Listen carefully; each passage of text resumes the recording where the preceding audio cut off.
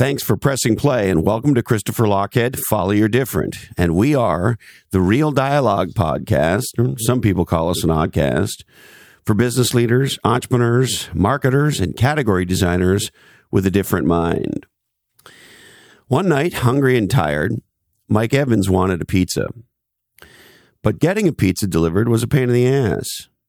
He didn't want to call a million different restaurants to see who was open and who would deliver to him. So he did what every legendary entrepreneur, every legendary creator and innovator and category designer's ever done. He quoted the Big Lebowski and said, "This aggression will not stand, man." I made that part up. I imagine that he did that, but he definitely got busy. He definitely got busy. And what he did was he created a legendary company, a legendary service, a legendary network, and a whole new category. You see, he's the founder of Grubhub. And in his spare bedroom, he just wanted to figure out who would deliver a pizza to his apartment. Then, with a $150 check from his first customer and ignoring his personal crushing college debt, he quit his job. And over the next decade, Mike grew his little delivery guide into the world's premier restaurant ordering platform, created the category, and became the category king. Mike is one of those rare legendary entrepreneurs to take a startup from an idea all the way to an IPO and beyond. And Mike's got a new book out. I really enjoyed it. It's called Hangry, A Startup Journey. And Mike's doing what a lot of legendary entrepreneurs and category designers do. He's doing it all over again in a new category in the home improvement space with a company called Fixer. And on this episode, we dig into all of it. From how reading, you're going to love this story. Mike figured out he needed to know how to sell. So he read a For Dummies book about selling, and it changed his life. We get into how success is more like a drunken stagger than a pretty chart that goes up and to the right, and how to create billions in value for an entire ecosystem of people and more. By the end of this dialogue, you'll gain a whole new insight into what it takes for one person to create a radically different future that creates a massive amount of value for literally thousands of people. Now, are you an entrepreneur? Are you a category designer? Well, if you love marketing, I urge you to check out our other oddcast, Lochhead on Marketing.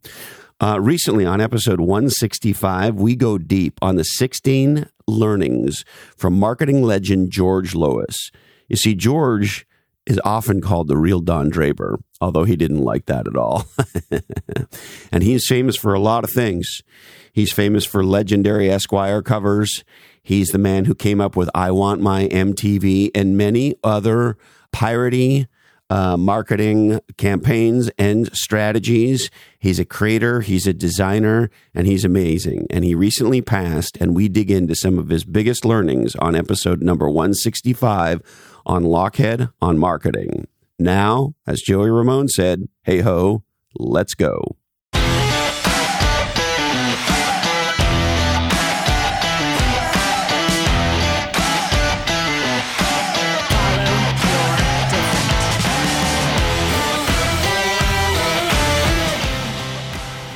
Well, Mike, it sure is great to see you. Thanks for coming on.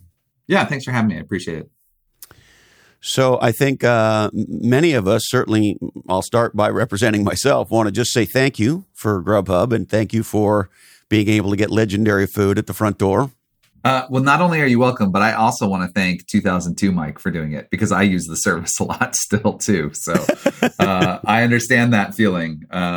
I hate cooking. And so I think Grubhub was probably a fairly obvious solution to that problem back in the day. Yeah, well, hey, great job. We really appreciate it. And, I live in a household with a woman who loves to cook. She's Italian, makes her own pasta, makes her own ketchup. I mean, just incredible Italian family. And because we like to eat, sometimes we don't feel like cooking. And when I say we, I mean her. I help mildly.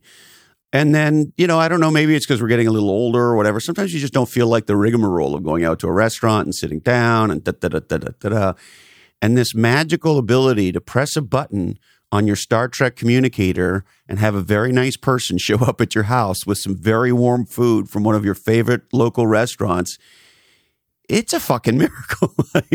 Yeah, I appreciate that. The transition from, using your phone as a remote control for your life is a thing that started probably in like 2006 or 2008, maybe. And it's becoming ever more the expectation about how we live. And so, it was fun to be, with Grubhub, fun to be at the beginning stages of that and get, have one of the first apps in the App Store. But it's, it's actually, I think, a fairly logical extension of, we don't go to the farm anymore. And we don't, at some point we stopped going to independent grocers. We went to supermarkets, and then from supermarkets, we got better quality food and better convenience from restaurants. And then, the platforms that sit on top of restaurants can provide more convenience and I argue more quality, simply by directing people towards the best restaurants. And so it's a logical sort of continuation of a trend that's been happening for the last 70 years. And sure, and if you look back on it, it seems intuitively obvious.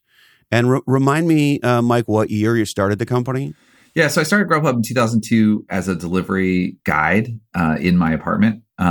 I just wanted to find who delivered to me, and the Yellow Pages was a terrible way to organize that information. It's just alphabetical sort of for the whole city. And Chicago is 25 miles tall and 3 miles wide, and so the restaurants that deliver to the Sox, the White Sox area, don't deliver to the Cubby area, and so it's not useful to see it in a big Yellow Pages book. And so that was the original idea.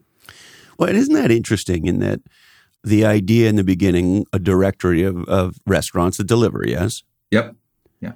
And that you would have thought might have been obvious for the folks at the Yellow Pages to do, or at Zagat to do, or at Yelp to do, or at Yahoo whatever's to do, or like there's a lot of people that seem to have missed what was obvious to you at the time and is clearly obvious to all of us now. Yeah. So one of the things that the idea was out there, right? So if you look at, there's a movie from 1998 called The Net starring Sandra Bullock. And she actually she's like a hacker or something. And she places an online order for a pizza in 1998, 4 years before I created Grubhub. And so the ideas were out there, and certainly Domino's Pizza has started playing with online ordering a little bit by that time. I think they were the first through a company called Quick Order. And then, but this idea that like, I just want to see the menus. Like I literally just can't I don't need fancy online ordering. I just want to see the menus for all the restaurants that deliver to me. That didn't exist. And the reason it didn't exist, even if you fast forward all the way to 2022, how does somebody go about getting all the menus in a city? Well, Google will ask you to take a picture of your menu and upload it. Nobody in their right mind would hop on a bike and like go pick up all the menus. And that was stage one. That was the first thing I did. Was I picked up all the menus in Chicago, and I flew to San Francisco and spent 6 weeks there, and I picked up all the menus in San Francisco. And so that gave me a hook. That gave me an advantage in terms of being able to attract traffic to the website. Entirely unscalable. Like it's the kind of thing VCs hate. But it worked. It got traffic to the website, which is what really, when it transitioned from just a guide to an online ordering platform, that was the hook that allowed us to get people to come to the website before we even had any restaurants signed up on the platform for online ordering. So one of the interesting things about that is the strategic use of content to build a digital business today. And I find it fascinating that you, as a consumer, discovered a missing. That is to say, I want this digital content called menus of all restaurants who might deliver to my house, right? And that didn't exist. And so you got busy doing that. And so you start off by building what it turns out is a valuable piece of content for lots of other people, right? And that's right. It's having that content and providing it for people that creates the traffic. Right. And so, the Grubhub's what's known as a marketplace business. So the consumers who are using the business, the diners, the hungry people who are using it, they get value from the restaurants, and the restaurants get value from the diners. But it's chicken and the egg problem. How do you which comes first? And the answer is neither. The content comes first. Like you have to cheat. You have to figure out how to cheat. How do you get people to the website before you have anything of value to give to them? And the answer is, you figure out another way to give value that doesn't depend on either side of the network. And there are different ways to do this. It's not always a content play. There's other ways to sort of like hook people in. Uber did it by they would just hire 10 people to just sit in idle cars at the beginning when they launched a market. That obviously takes a lot more money to do that, because you have to just pay people to just sit idle, ready to start doing jobs. And so they seeded one side of that two-sided network. But there's you have to figure out some hook, some way to cheat in marketplace businesses to get the flywheel started. And do you think, Mike, that if you had not done the content play first and the directory play first, and showed up at restaurants and said, hey, listen, we have this vision to build this thing, and given them a pitch, but with no traffic and no content, would it have worked? So another 99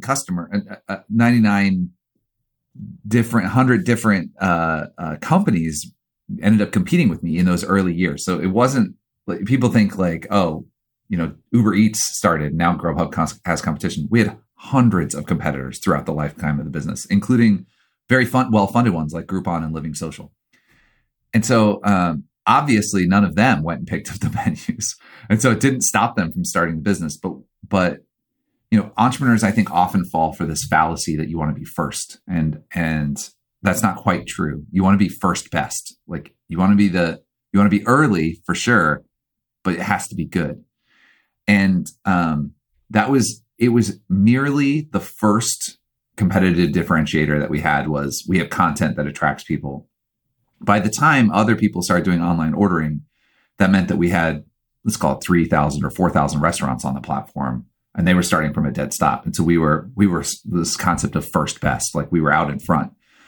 And then we just kept innovating. And so people kept copying us. Like a company called Menu Pages actually ended up getting Menus, which we ended up merging with or acquiring later. But like, it was simply like anything that you do that's that's unique competitive differentiator. It's merely a head start. Everyone will catch up. And so there's this element of, it got us out ahead, so that by the time the iPhone launched in 2008, and at that point, I think we had 10,000 restaurants on the platform. And so other online ordering platforms also launched their apps on the iPhone, but we actually had the restaurants behind it. And so a lot of them would be like, well, I'm going to go get Panera Bread or some chain, so we have content. And we are like, we already have the Neighborhood Gems. And so we kept trying to take advantage of, we're a little bit ahead, in different iterations of the business. And so it gave us a head start. That's all it did. But that head start turned out to be a multi-billion-dollar value. So a head start's worth a lot. $7 billion if my research is right. I mean, yeah, give or take half a billion, I guess. Yeah. So it's such a great story, Mike. So you started this company in your bedroom, is that right? Or in your apartment? Yep. So take me back to those days. What happens that has you go to work in your place on this crazy idea? Yeah, I think, and I talk a lot about this in the book in Hangry, which just came out, about this idea of there's a push and a pull. So the push is I just didn't want to work for somebody else. I was largely unemployable. I couldn't stand sort of having a boss. But that's not enough. You can't just quit. You can't just give up on your job because you don't want to work like that. Like I didn't want to work at that company, or I didn't want to work for another person. And so when this idea came along, at first it was just a hobby. Like I wasn't all that motivated to work on it. And it existed for a year. Well, first of all, the idea came up even before I started working on it, between my co-founder and I. And then it existed for like a year as a hobby before I finally realized I was getting enough traffic to the website from this content strategy that wasn't even a strategy. It was just I was solving a problem for myself. And then Matt, my co-founder, he ended up selling the first restaurant. I was like, wait a minute, this is like a business. This is like a real business. And I had been driving towards that, but really shortly after that, like weeks after that first sale, I quit my job and started signing up restaurants. It was a total disaster. I talk about this in the book. Like I could not get a restaurant to sign up for this advertising platform for like 3 weeks. And I finally went to Borders and got a Sales for Dummies book. And unlocked, it was like achievement unlocked. Like now I can sell. And so I learned something about sales, and then it worked. I started signing up restaurants. What did you learn in Sales for Dummies that created $7 billion worth of value? Maybe I need to read it. Yeah. I mean, it's also chapter 3 of the book I wrote, because I just quoted what I read in Sales for Dummies. Sales has 3 steps. First, you ask a potential customer, ask somebody what their needs are. Second, you tell them how you can meet those needs. And third, you ask for the money. If you do them in the wrong order, it never works. You have an abysmally low close rate if you try to tell people what your product is before you've asked them what they need. And if you ask for the money before you've even gotten to either of those things, it doesn't work either. Also, if you don't ask for the money, it's just a friendly chat. And so you always start with like finding out needs. And that turned out to be valuable for the company as well, because I was gathering a lot of information about the larger needs of the restaurants as I was signing them up. That eventually led towards a transactional model instead of a monthly. It's just like an exposure, like advertisement website. And so, I could actually sell orders. Oh, this is like way bigger than revenue. I thought. That's way more attractive than advertising. And so I went from sort of selling leads to selling orders with the restaurants, and then that was around the 2005-2006 timeframe, and then Grubhub was started. And you folks went on one of the greatest runs of all time. I mean, once that unlock happens, I don't have your numbers in front of me, but it appears from the outside looking in that once you started to figure out that flywheel, it started to move pretty quickly. The category started to tip, and you as the category leader. Yeah, a couple of things happened, and a lot of people have said it's timing, and I will admit that there is an element of luck to success. But a couple things happened during the course of that, and taking a step back, like the path to success is not like straight from point A to point B. It's more like a drunken stagger. Like you make a lot of mistakes as you go, but that's the nature of innovation, is that it has to be experimental.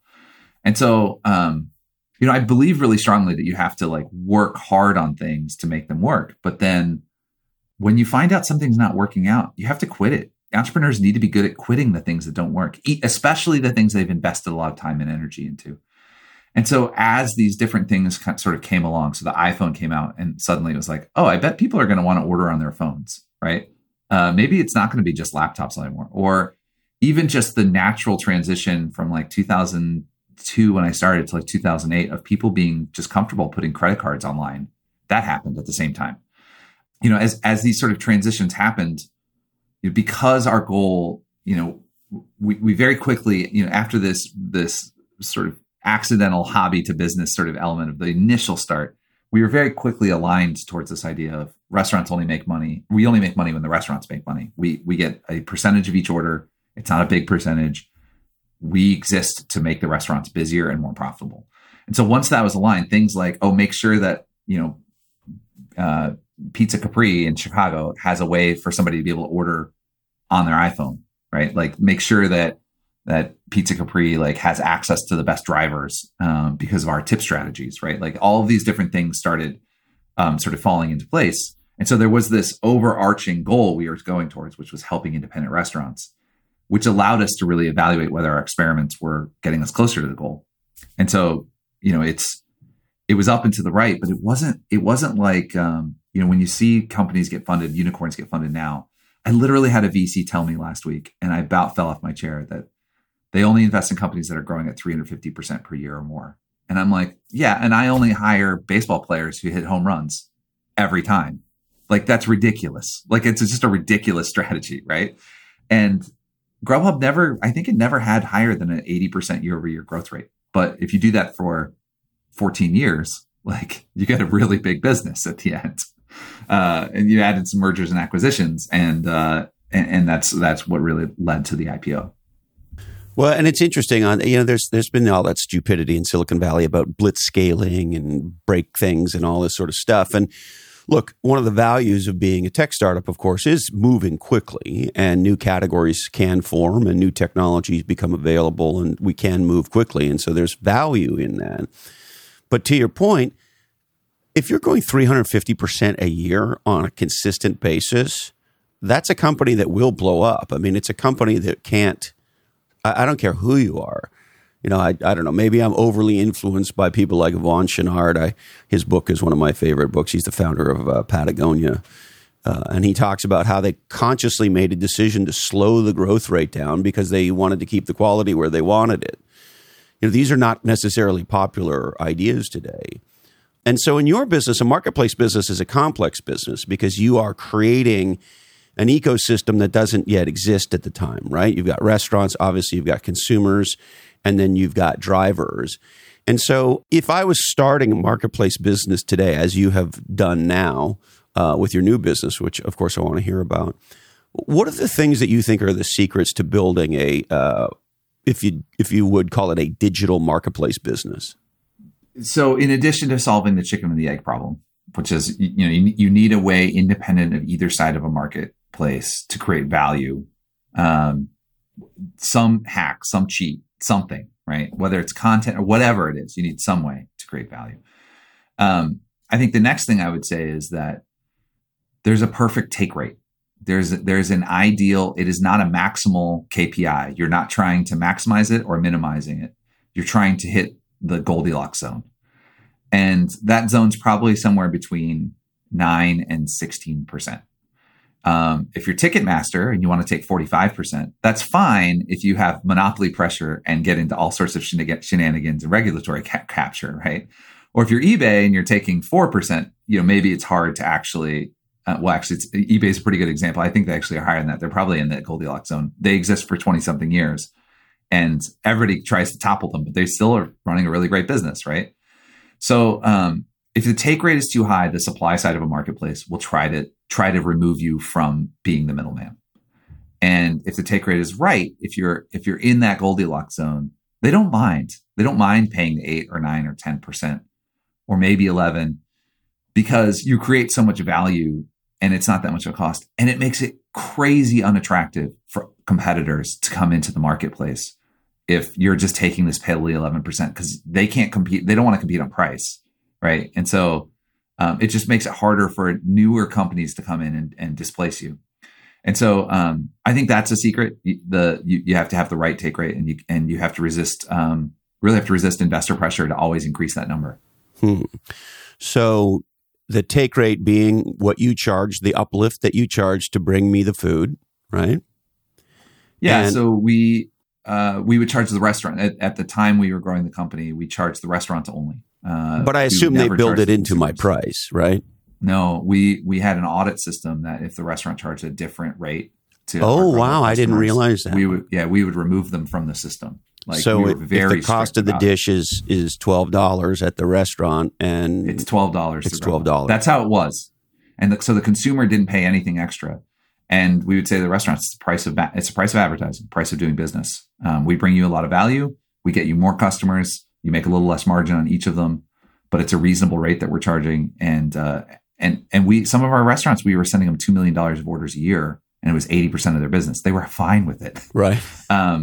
But no, I think when you're changing consumer behavior, if you're creating the category and you're changing consumer behavior, it's hard enough to get people to switch their behavior, to go from phone to online ordering.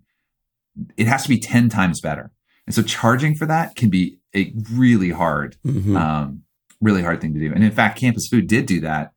And it's one of the reasons we were able to acquire them, because it slowed their growth rate so much with consumers. So one of the things I think a lot of people get confused about, particularly with entrepreneurs who are truly creating new categories, you're creating a new set of value that did not exist before. So the value for me as the consumer was not there. Sure, some restaurants delivered, and there was a way to solve this problem if you really wanted to, but not anywhere near what you envisioned and what you became, of course. So that's new value for me as the consumer. And if you're a meaningful percentage of my business as a restaurant owner, then that's net new value, because some percentage of those sales that I'm getting through you, I wouldn't have got. The customer found me through you. Or even if the customer knew me as the restaurateur, for whatever reason, they're choosing not to come in. And so from a stomach share perspective, I guess, or a lifetime value, at a minimum, you're increasing my stomach share, and you're probably introducing me to a lot of new customers. Has that been the case historically? Yeah, we had a metric for that. So we didn't measure it before we started changing the metric, but my gut feel is that people were placing a delivery order around once a month prior to finding Grubhub, and it moved to twice a week after finding Grubhub. And so there was an 8x increase in just the amount of delivery food that people were ordering as a result of removing friction from the process. And so, that money's coming from somewhere. It's probably coming from sit-down restaurants, and it's coming from people cooking that food they get at grocery stores. But ultimately, we shifted the amount of food that was being ordered relative to not being ordered.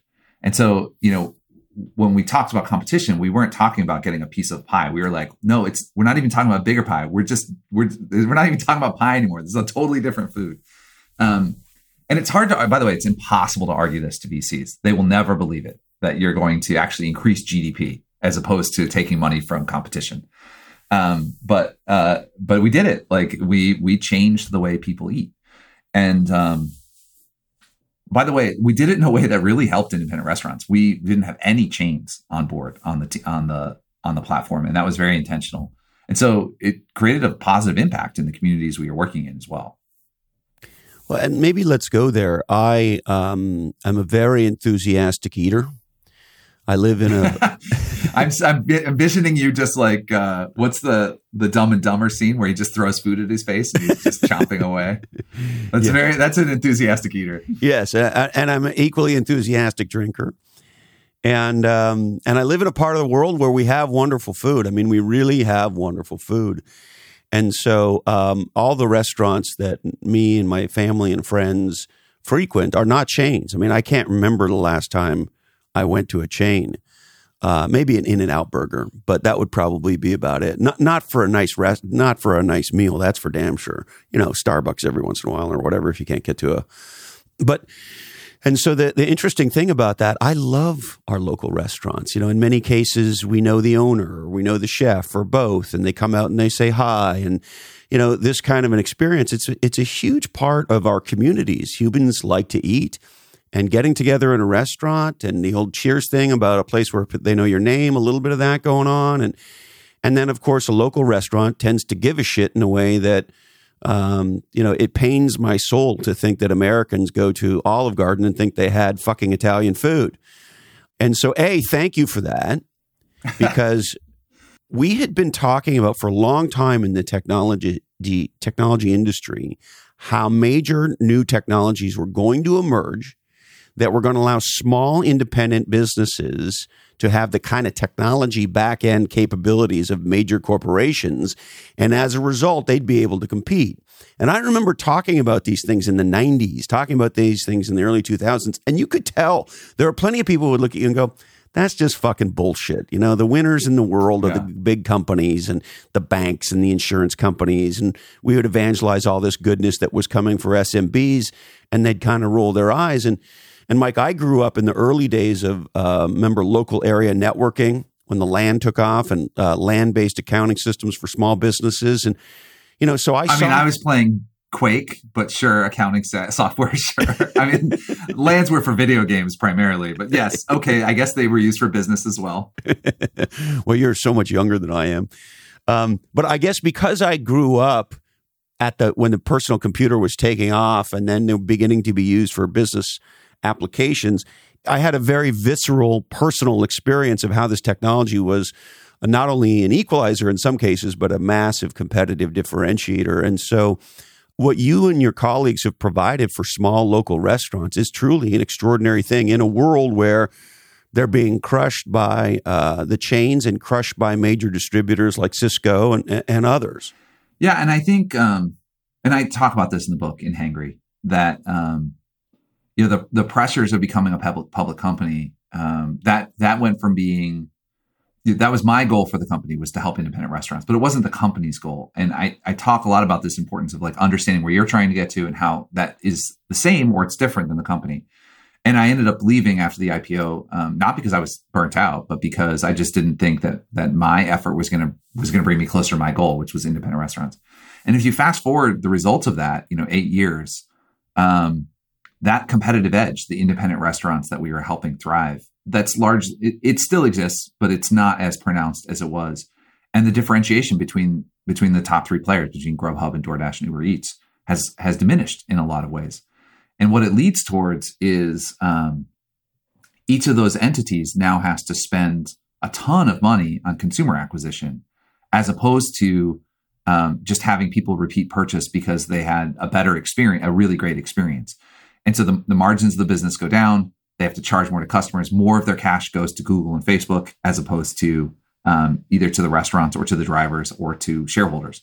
And so, my response to the people who are like, well, that's a pie in the sky. Like, aren't you being a little bit naive? I'm like, no, the company gets crushed when you stop thinking about your customers. Actually, what I'm talking about is a way to be competitive in business, as opposed to the fallacy that companies exist first and foremost to create cash for shareholders. That's not true. Companies exist first and foremost to create value for customers. And they just so happen to create value for shareholder as an accident of the first thing. Yes. And if you forget that, then the competition eats your lunch, which I know I just made a pun. And this is the delivery space, so it's appropriate.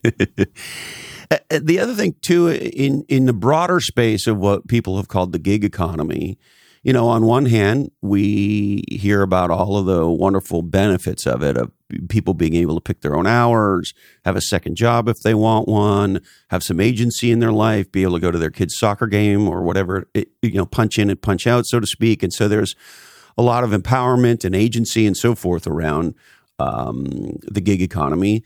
But as well, way better than I, there have been a lot of criticism that these employees should be employees and not contractors, and that they're being exploited by these various delivery companies and so forth and so on. And so how do you think about the whole part of the ecosystem, the driver, the restaurant owner, and of course the consumer? And you're having to walk a very delicate dance, I can only imagine.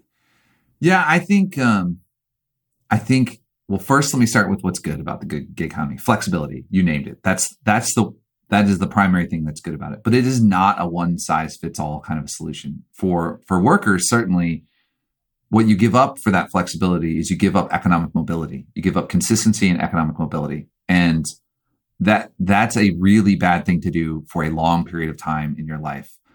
Because instead of having two jobs, it's better to just increase your earning power at one job, and then have like some sort of like work-life balance, and actually I think you end up with more control over your life. So flexibility in the short term, sure.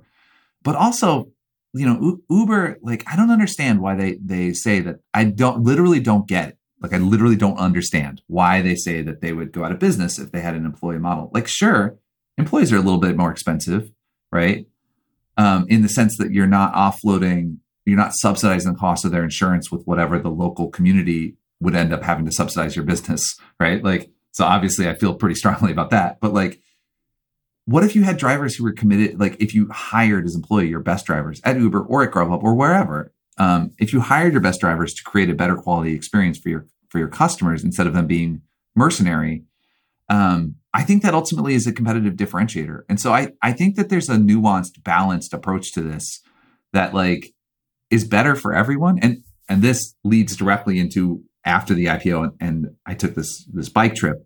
I rode my bicycle across the United States. Got to think about what I had just accomplished and what I wanted to do next. These ideas very much drive the next business I created, which I'm happy to talk about. But we can wait if you want to like drag this out a little bit more. I'm happy. No, we don't need to drag out anything. If you thought it, and obviously it's been quite some time since you were at the company, but you think Grubhub or any of these marketplace delivery businesses can be successful with the people who are currently gig workers, contractors, as employees, if that was the right model?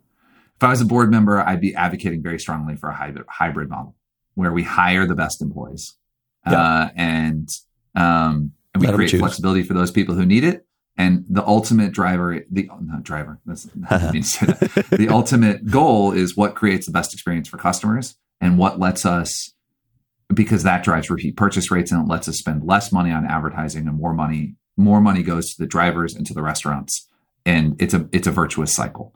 Yeah. Those three entities, those three largest companies, they have to figure out a way to differentiate. Otherwise, they're just burning cash. And the way to differentiate is not consolidation, not just get bigger. That's that's like the kiddie math version of how to like compete.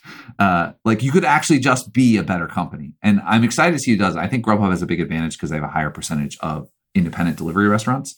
But it's the hard work. It's the hard work that one of those companies has to do. Well, and it appears, I don't have data in front of me, but I know that when we talk to our UPS driver or our FedEx driver, and I often ask the question, how do you like working at UPS? And almost always they say the same thing. We love it. We love the company. They treat us well, et cetera, et cetera. And so, it's an old axiom, but it's not a dumb one. Happy employees tend to make happy customers. Yeah. It's really interesting because UPS used to have a reputation for that not being the case, that it was really hard to work there, but you made a lot of money.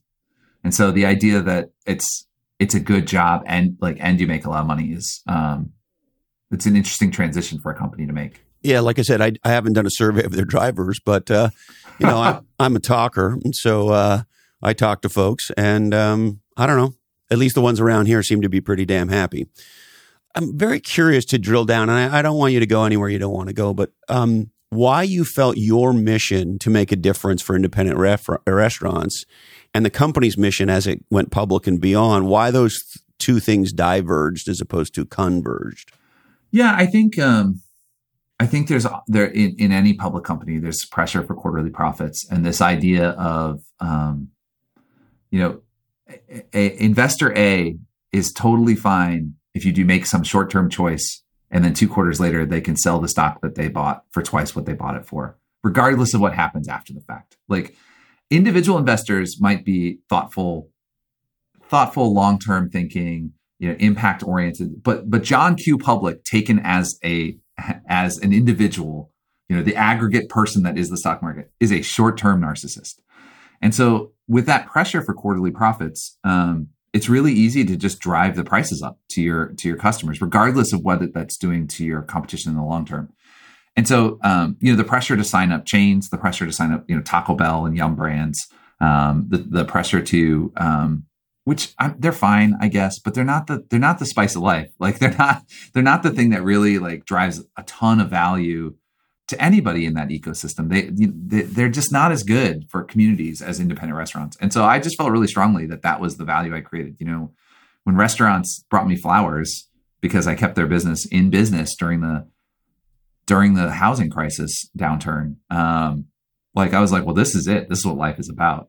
It's very hard to communicate that message in like a quarterly stock meeting update, right? And so I think it's just one of the challenges of going public. And so the people involved are all great people. Like I'm not trying to disparage anyone, but I just think that ownership structure ultimately isn't as valuable for communities.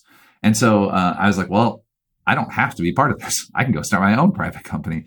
I have since modified my thinking, and in that, Patagonia is a public company, and they do a great job of telling investors exactly how they're going to create value in the communities that they serve.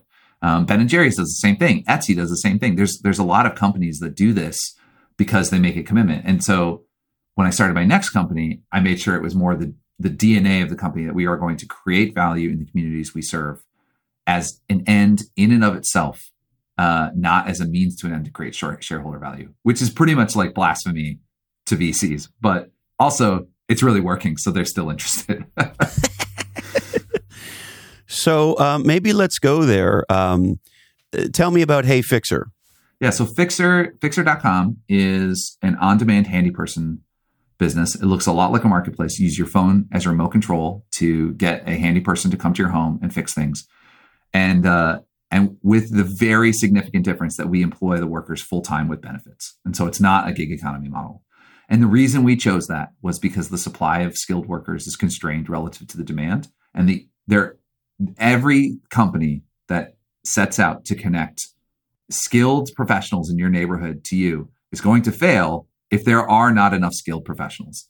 And so we said, well, why don't we just increase the supply and open a training program and train people from scratch, and then wrap that in a really good consumer experience where obviously the app works well, the billing works well, the scheduling works well, but we even like train on customer service skills and shaking your hand and making eye contact and cleaning up after ourselves, all of those things, and then we charge a premium for it. And so, so that's the company. We're in 5 cities: Chicago, Chicago, Seattle, Phoenix, Denver, and Dallas, and probably likely to launch San Francisco and LA in the next few months, next couple months.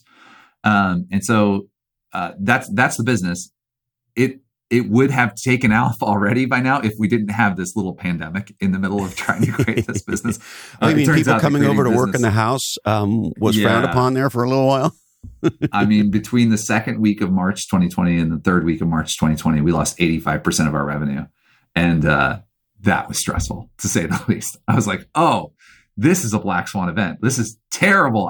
Can we just never do that again, please? Can we not have another pandemic, please? And Mike, there had to be part of you that's going, hey, I did this once. I'm assuming it was a very financially lucrative thing for you and your family to build Grubhub out and do all that stuff, that you have some flexibility. I can afford to eat pizza for the rest of my life and not worry about it. Right. Yes, so it's true. You didn't have to start another company to keep food on the family, as George Bush said. And so in a moment like that, you're thinking, why the fuck did I do this again? I literally said those words out loud at one point. But there's an answer to that. And the answer is when we have success. So I talk about this in Hangry, like that a personal definition of success is really important. Everyone will try to spoon feed you one. College professors, parents, kids, government, religion, friends, everyone will try to feed you their definition of success. And so I say, well, who is defining it for you? And the answer should be you, right? And so for me, I was successful because I created a huge company that helped independent restaurants be more likely to stay in business. It wasn't because of the cash. It wasn't because of the IPO. Though those things are great. Everyone should do it. It's wonderful. And so you want to hold on to the cash then, Mike. Well, so then we say, why me? A lot. We say, why? If we get cancer, we say, why me? And we want some sort of an answer, but we don't really ask that question often if we have a lot of success. Well, why me? Or if we do, the answer is because I'm amazing, right? Like, because I did this. But the reality is it takes a lot. It takes a team. It takes an idea. It takes a little bit of luck. It takes timing. It takes a lot to sort of hit that level of success. And so the question, why me, is a little bit irrelevant. And the real question is, what now? And so for me, the answer was, I'm going to reboot trade education in the United States in a gender inclusive way, which is a ridiculous thing to say. It's so arrogant, right? Like, can you say that again? Yeah, I want to reboot trade education in the United States in a gender inclusive way. You want to that's reboot? What I'm trying to accomplish. Yeah, I'll say it slower. Say it nice and slow. Some of us didn't go to school and we drink a lot. Yeah, I want to reboot trade education in the United States in a gender inclusive way. And we're doing it. Like we've created an entry path into the trades. And at some point we'll have, if everything goes according to plan, we'll have 40,000 employees, and 10,000 will go on to become electricians and plumbers, and 10,000 new people will enter the trades as handy people every year.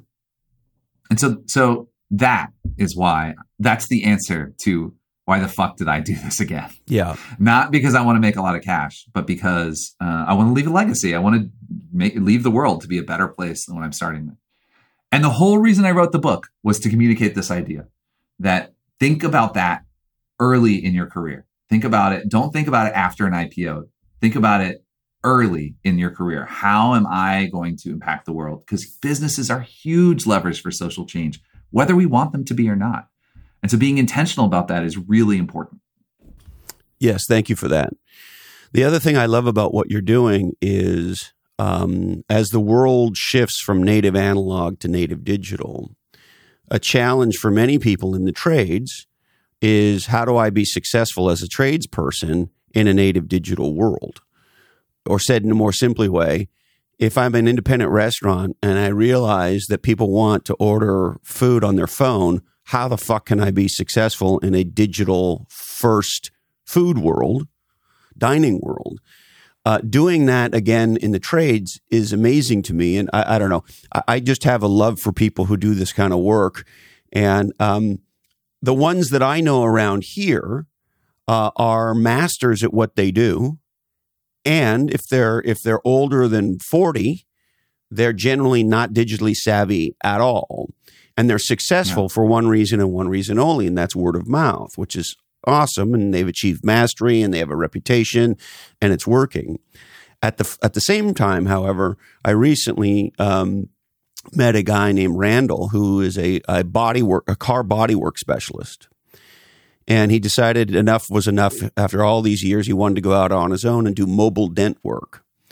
And he's an absolute Obi-Wan Kenobi bordering on Yoda at his work. But the tough part is the consistency of the business, because I don't know exactly how old Randall is, but he's not good on TikTok. Let me say it that way. And so this ability for you to create a platform for masters in the trades and up and coming people in the trades to have some consistency and yet be digital first in what is, of course, a very analog kind of a business is a fascinating thing to me. Can you maybe just tell me a little bit more about what's going on at Fixer?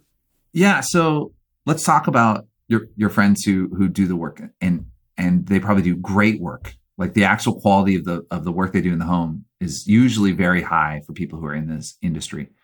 They don't need to go digital. They have absolutely no need to, because the supply is so constrained relative to the demand. They will always be busy, right? You can triple book somebody, you can burn them, you can not answer phone calls, and people will still call you back and beg you to show up.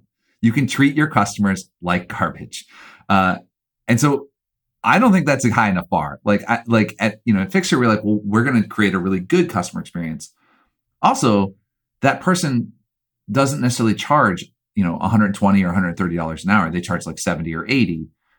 And that's partly because even if you can't find somebody, you're not going to pay $120 an hour for bad service, right? And so we said, well, if we take these folks, both train people and take people who can do this work, and we create a really good experience around it, we can charge more for it.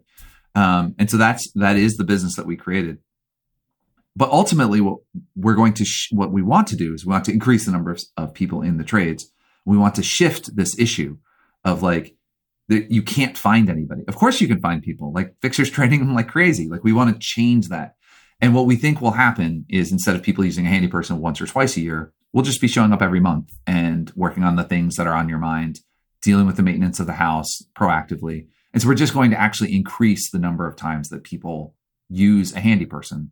And at that point, then everyone will have to be digital because we're trying to usher in that change. So you're doing what all category designers do, what you did last time, which is creating value from nothing. And as a result, you created a market, you created a category. And in this case, you're expanding the category. Because what I just heard you say is, if people have a reliable source for someone or some group of people who can help them fix shit in their house, then they're going to do it more often. And if they do it more often, you're increasing the size of the demand, which that allows you to increase the supply and to continue to build legendary plumbers and legendary carpenters, et cetera, et cetera. Yeah. And the only one who loses in this is the air conditioning manufacturers, because they don't break as frequently, right?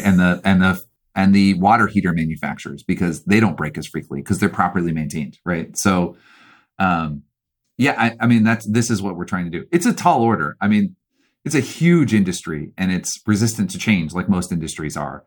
But this is what we're trying to accomplish now, and it's all informed from the first time I did the experience with Grubhub. Like, I obviously picked a business that was harder to build the second time around, partly because I could cheat. Like, I can get financing easier than a first-time founder can. Once you have an IPO, investors take your call. They don't always write the check, but they at least take the first call. And so I knew that I was starting a harder business, and I knew that it was going to be a taller order. But I also knew I had unfair advantages in doing it, and so that's why we rolled the dice on this one. Well, I'm really stoked you did. I think it's great, and I have friends that do this kind of work, and I think it's very exciting. I think it's exciting for our communities. I think it's exciting for homeowners, and it certainly is exciting for people who want to enter the trades and have a great career path. Many of us think it's fucking terrible that you can't live a good life and provide for a family in many cases as a carpenter or as a plumber or as a roofer, et cetera, et cetera. And I think you can. I think even in the current state, people can do that. The challenge is getting into that work. If you don't have an uncle or a dad to teach you, then it's really hard, which is why women have largely been locked out of the industry. Not entirely, but there's just barriers to get in. Anybody who's already a plumber will tell you, "Oh yeah, I make great money. I'm fine. I'm good. Like I work really hard for 6 months of the year, and then I take like 6 months where I work, not that hard. I do some emergencies here and there, and they make bank." And so opening that up to more people, it sure is better than being a Grubhub driver. I got to be honest. Right. And so I hope that we create a hiring problem for my former company because we're having people enter the trades. I'd be fine with that. Yeah.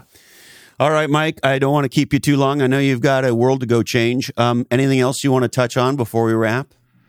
No, I mean, like I said, the reason I wrote the book was to convince 10 people, ideally in Silicon Valley or wherever startups are being done, to think sooner about the overall ecosystem that they're changing as they create things, not just shareholder value, because it's a lot easier to take a small course correction early like that and think about that early than it is to like steer that ship after it's already big. Yes. And so I really encourage people to think about wherever they are in their careers, whether they're starting things or they're an executive or they're a worker, just to think about what their goals are and early and often try and check in about whether or not things are moving in the direction they want it to and they're making the impact they want to in the world.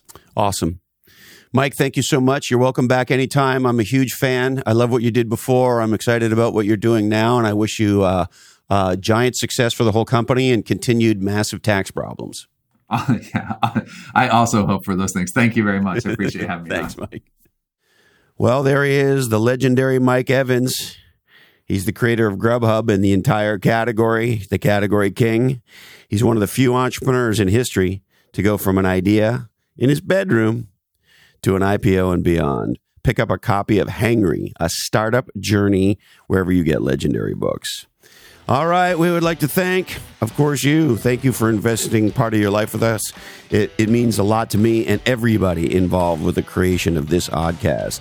My friends at onelifefullylived.org are the nonprofit helping you dream, plan, and live your best life. If you want to help people make a difference, check out the number onelifefullylived.org. My friends at bottleneck.online are the world's first dedicated distant assistant. If you need an assistant who's nowhere near you and will never get anywhere near you, check out bottleneck.online. My friends at Atranet have been building legendary B2B websites in Silicon Valley for over 20 years. If it's time for an upgrade to your website, don't forget, it is often the first experience people have of your company, and it needs to be legendary. Check out atre.net, that's atre.net, and ask them about the Rapid Relaunch Program. My friends at Shakeology are the world's first superfood dessert. So here's the thing. How much do you love dessert? If you're like me, a lot. However, we all know that a lot of dessert is a great way to put on a lot of poundage. Shakeology is a superfood dessert. Check it out at Shakeology.com. It might be the greatest gift you can give yourself. And I like my Shakeology with my Malibu milk, the world's first whole plant flax milk created by a mom. Check out MalibuMilkWithAY.com. That's MalibuMilkWithAY.com. It's time to shift from soy, from almond milk, and from the toxic oat milk to the good-for-you flax milk at MalibuMilkWithAY.com.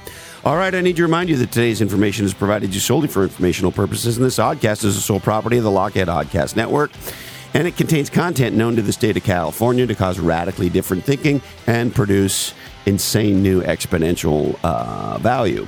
All rights do remain perturbed. We are produced and edited by the greatest of all time, Jason DeFilippo. Sarah Knox and Jamie J do our technical execution, and they built Lockhead.com. Why not go to Lockhead.com right now and subscribe to Category Pirates? Show notes by our friends, my friend GM Simon, and our friends the Bobus brothers, RJ and EX, do our web development, and Cedric Biros does our web design. Our law firm is Weed and Jack, and our accountants are 3 balance sheets to the wind.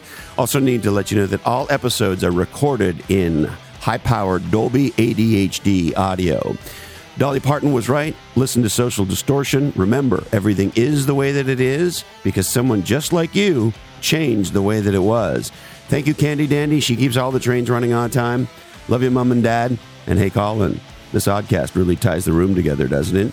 Today, our deepest apologies go to Scott O. Malonick, editor of Stink Magazine. Sorry, Scotty. We just ran out of time for you. That's it, my friends. Please stay safe, be legendary, and until we're together again, follow your different.